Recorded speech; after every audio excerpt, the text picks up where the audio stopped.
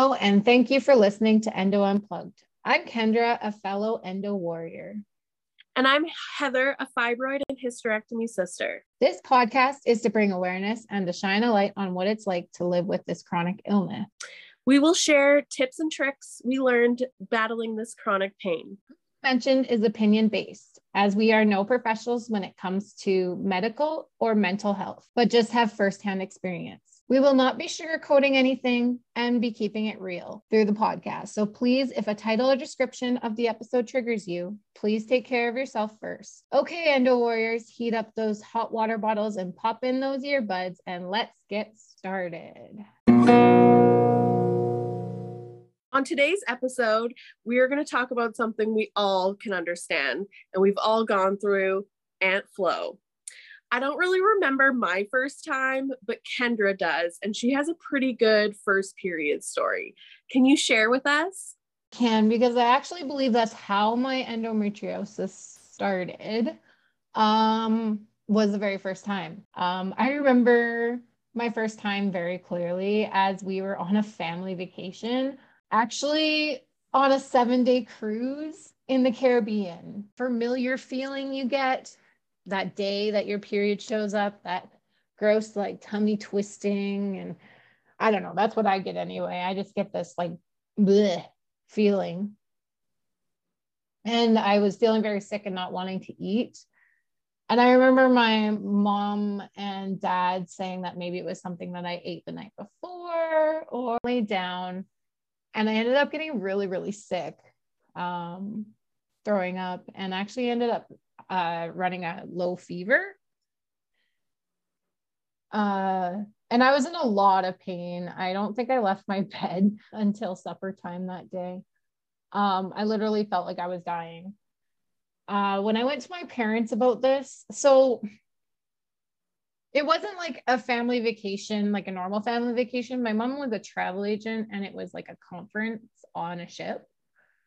So I was actually bunked with my mom's coworker's daughter, and she was about 2 years older than me. So I wasn't in the same room as my parents or my family or anything. So they didn't really know what was going on.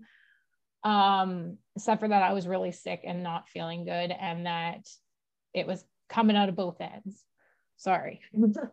But because of that, they actually thought it was because of all the fresh fruit that I've been eating, because I really like to take advantage of all the fresh fruit on cruises. And then all the different foods, because we were on a Norwegian cruise line. So they had Norwegian food. So they thought that was the reason why all my problems were happening. I was 13 years old. So, and I felt like that was really late, because the rest of my family had like my sister got it a lot younger than that. Symptoms just got worse and worse as the day progressed. And it was, I was exhausted by dinner. I had not left my bed. And then 4 days passed and I went on with my life. Have your periods been worse? Have they been that bad since? So it took a few years, but after those few years, they became really bad. Yeah. And became irregular and the pain intense. And then they became really heavy, with the pain, like all tied together. How, are your parents with this support? So they were on the cruise with you, but not in the same room, but were they supportive throughout your life and your adolescence with your period? Yeah, my parents didn't really know what was going on with the cruise, because there were so many different factors. There was a lot of different foods that we weren't used to, and there was a lot of fresh fruit. So I don't fault them for that or anything, but I remember one time when I had to stay home, and I asked my dad to go and get some pads and tampons because I needed them. And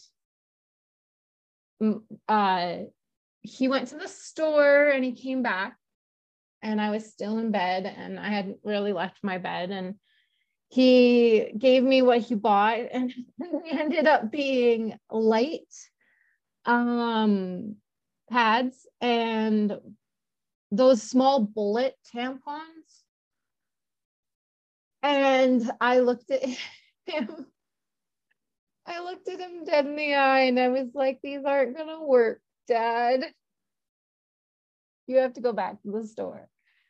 So yes, my parents have been very supportive. Also, when my dad was at work, my mom would take over and vice versa. Especially if I had to go to the hospital, they were always my ride there. But it was just as confusing for them as it was for me, because nobody else in the house was experiencing the same thing I was experiencing. Okay.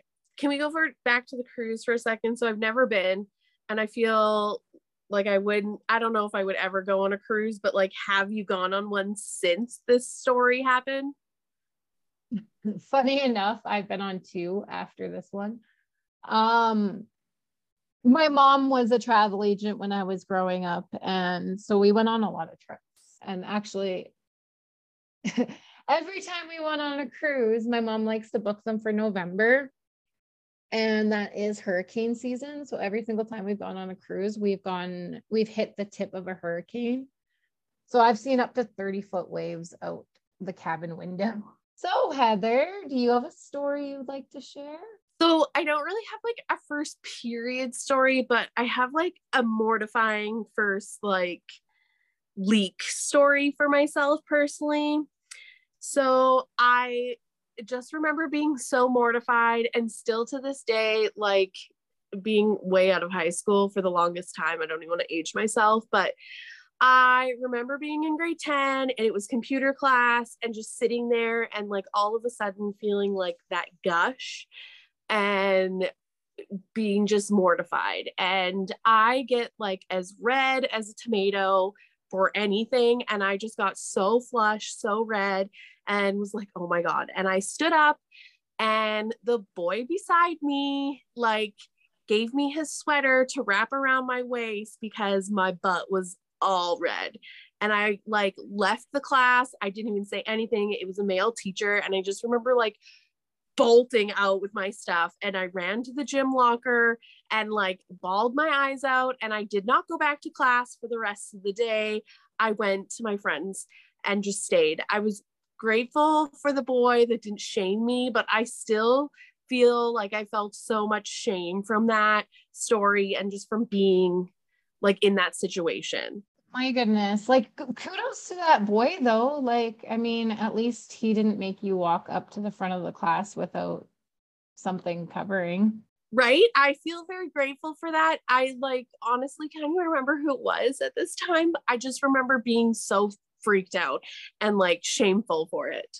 For any parents out there listening who have boys, please talk to them about what happens to a woman's body. It's nothing more embarrassing than, or adds to the embarrassment, if boys point it out and are like, ew, gross, or oh, what's that, or anything like that. Like, just explain to them what's going on, and suggest to them that they offer their sweater or their or something to help this poor person out in this story, because this story is it's a familiar story to a lot of people, what Heather went through, definitely in school.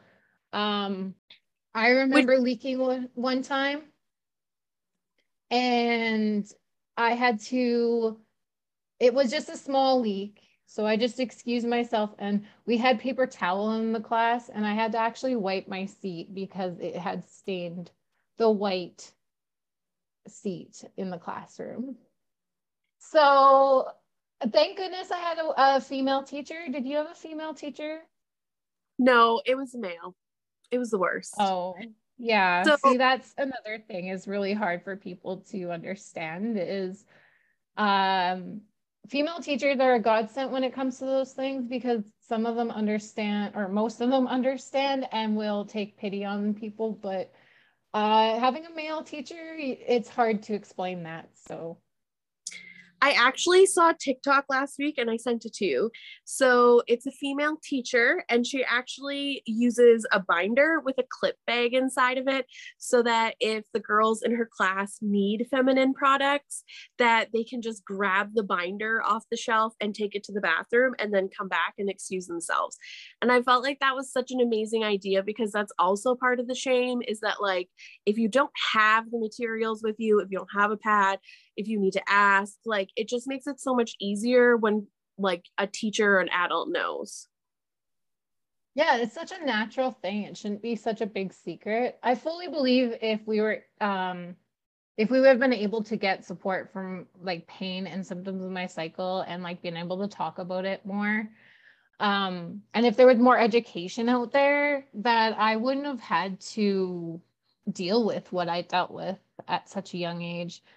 Could you imagine if the school nurse knew about endometriosis? Something more than it's just your period and just the old wives' tale of it hurt. It's so false. And if I would have been able to talk to my peers and know what they were going through, because us girls are shamed to talk about it just within our peers as well. I think that was something that I really noticed as well when I got sick with my hysterectomy and fibroids, as well as like I actually started talking more about my periods. And I had never discussed any of those things with my friends really. And I was in my early 30s at that time. And for me to not even be able to share or talk about it and then start sharing my journey and everything, like the more education, the better we would be, the more we are open and honest with it and talking about it. It really does, it should never be shameful ever, something in your life. Yeah, I mean, I would have known mine was not normal long before I did if those resources were out there. So for our listeners, there is a resource out there that I will put the link in the show notes. It is a documentary called Endo What, and it is geared towards young girls. You can even purchase a package for your school for their health class. I've watched the documentary and I love it. I wish it was something out there when I was in limbo of pain and didn't know what was going on. So let's have a little short recap here. Periods should not be painful. I want you guys to like drill that in your head. Know that that's not the fact. Periods should not be painful. They should not cause you so much pain that you can't get out of bed. And if this is something that you experience, if you're experiencing periods that make it so that you can't live your daily life, please go see a doctor and advocate for yourself until you find the answers that you are looking for. I take it from us, it's a long journey. So please don't give up on it. It'll take a lot of doctors and a lot of advocating for yourself. We're going to have an episode on medical gaslighting in the future where we'll go into depth more about that. But for now, I think we're going to sign off and just know that you all are not alone in this. Hope you all are having a manageable pain day and stay strong.